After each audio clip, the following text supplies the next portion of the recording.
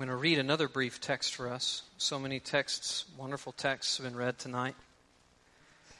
This is yet another that I want to reflect on for just a moment. Luke 23,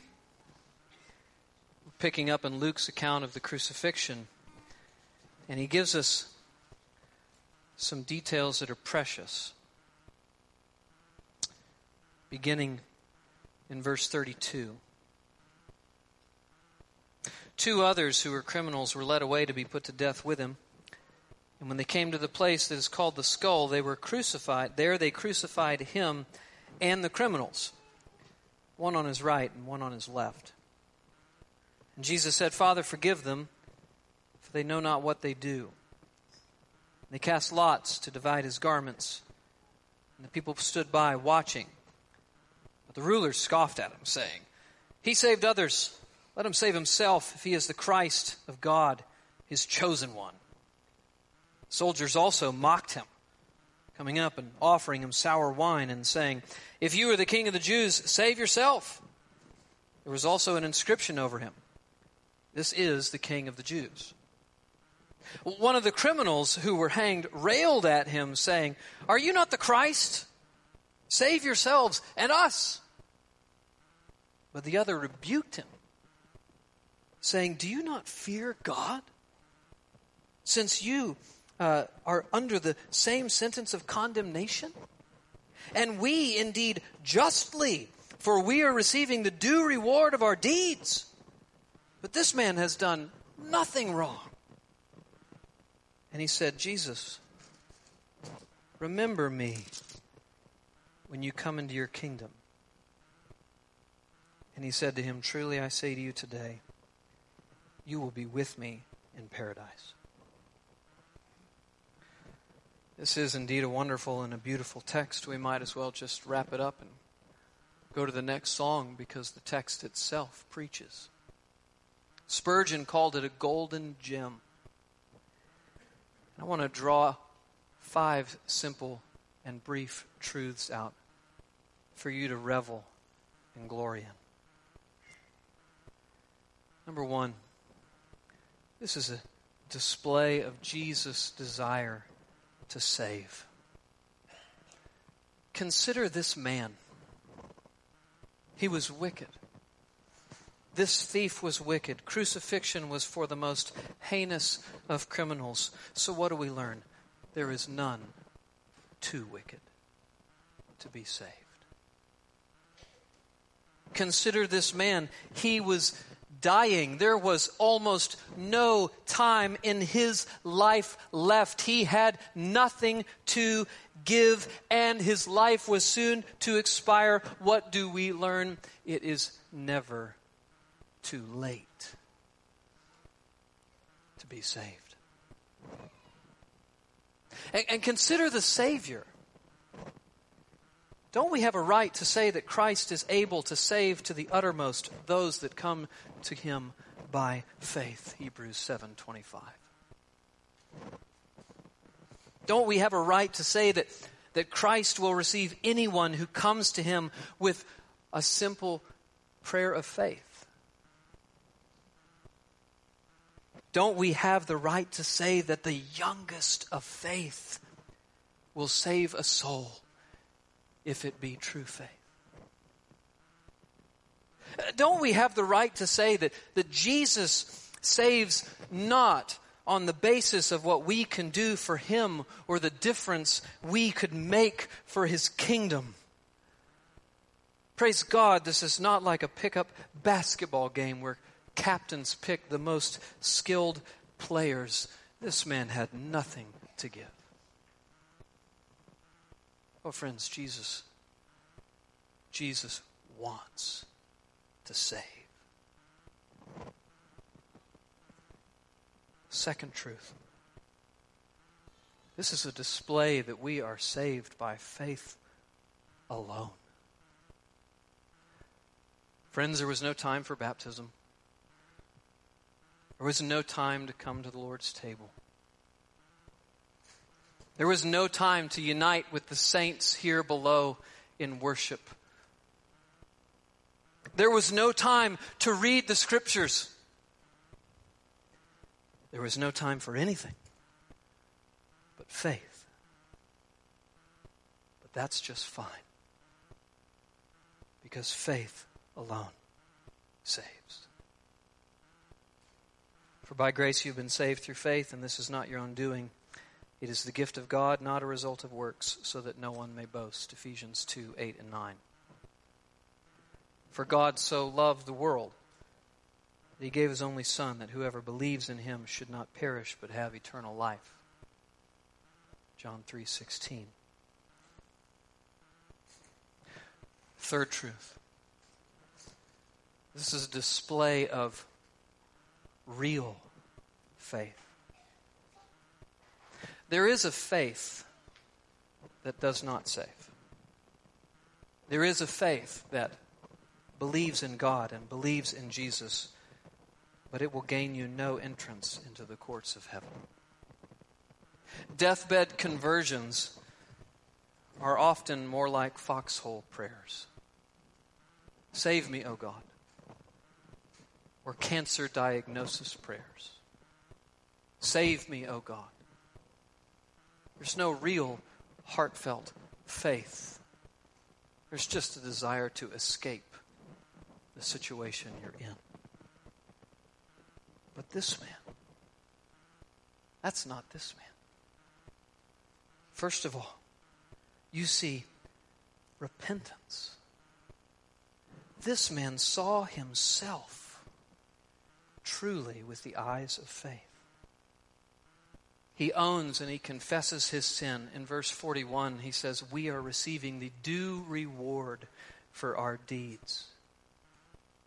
And he accepts the consequences of his sin. Verse 41, we indeed justly are receiving the due reward for our deeds. This man knew he deserved judgment. What is that? The beginning of repentance. And then what do you see? You see faith. This man saw Jesus with the eyes of faith. Consider this.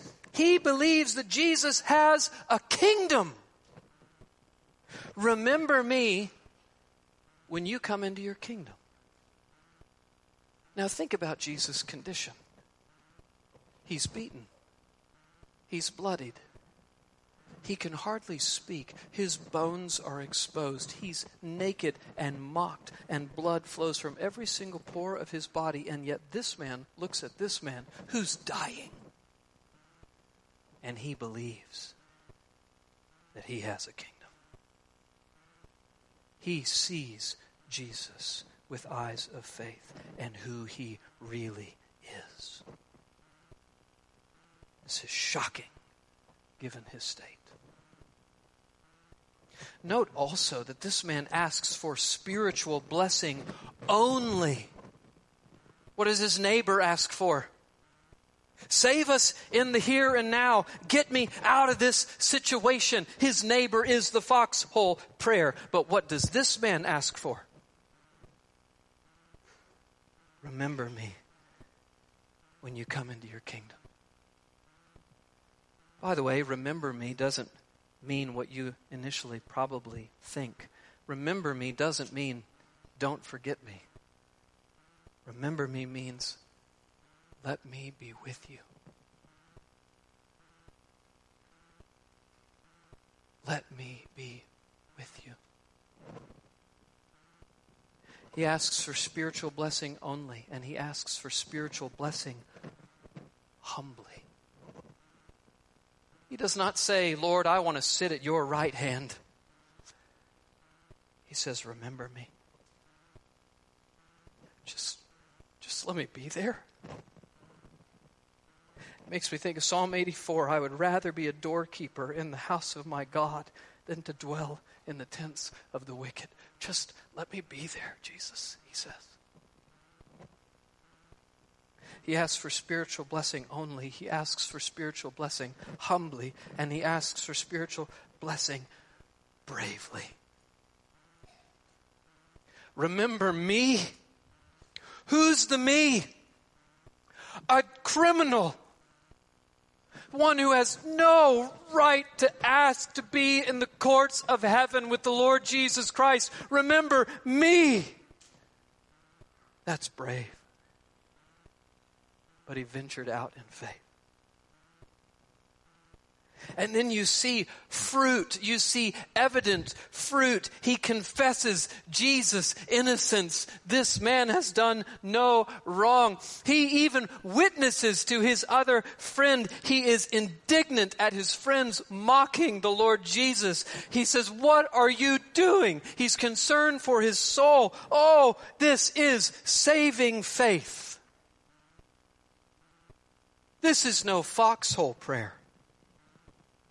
This man left evidence behind in the 3 to 5 to 10 minutes he had left that he was, in fact, a Christian.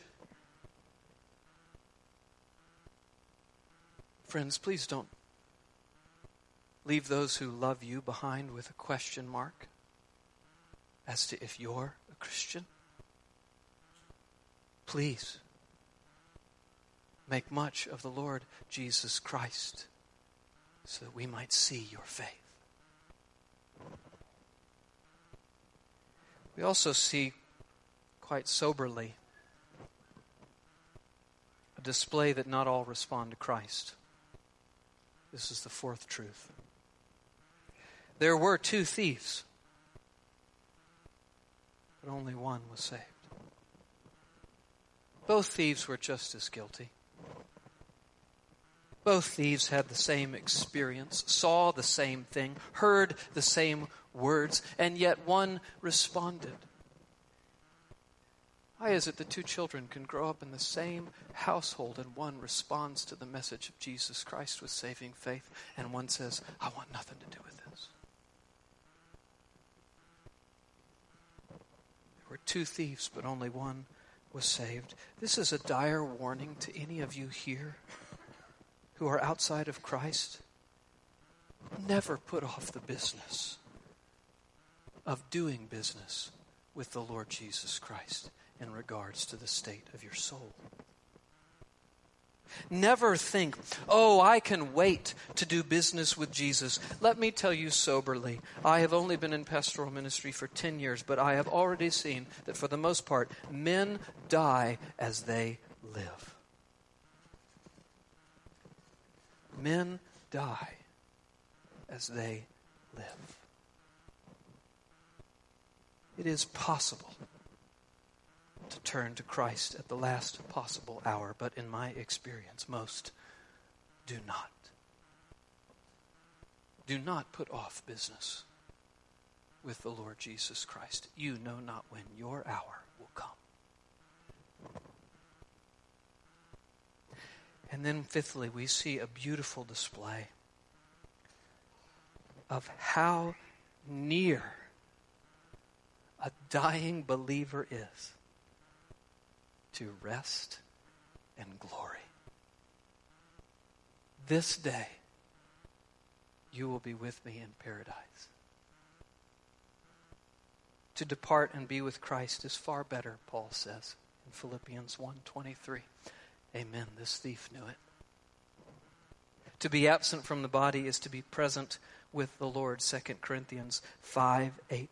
Friend, when you come to the hour of death, if you are in Christ, then please know the best is yet to come. And it's only a moment away. Rest and peace with your Savior is what awaits you on the other side of the veil. Praise God. There is a fountain filled with blood drawn from Emmanuel's veins, and sinners plunged beneath that flood lose all their guilty stains. The dying thief rejoiced to see that fountain in his day. And there may I, though vile as he, wash all my sins away. I want to tell you, if you are not in Christ, you are that thief. You may not have broken the laws of the state of Vermont or federal laws in our country. But God desires and deserves your love and affection and worship, and you have not given it to him. Jesus said the two greatest commandments are to love the Lord your God with all your heart, soul, mind, and strength, and to love your neighbor as yourself. Friends, you have not done that. You are a law breaker and worthy of his just condemnation of your sin in hell. But Jesus' mercy is available to you.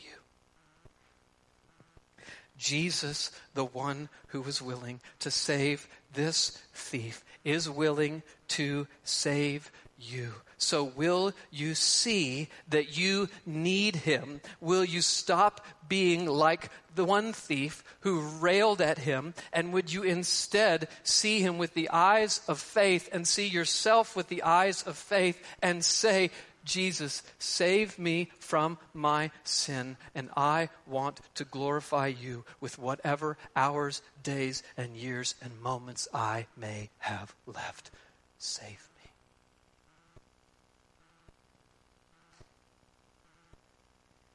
The dying thief rejoiced to see that fountain in his day. And there may I, though vile as he, wash all my sins away. Would you have all of your sins tonight washed away?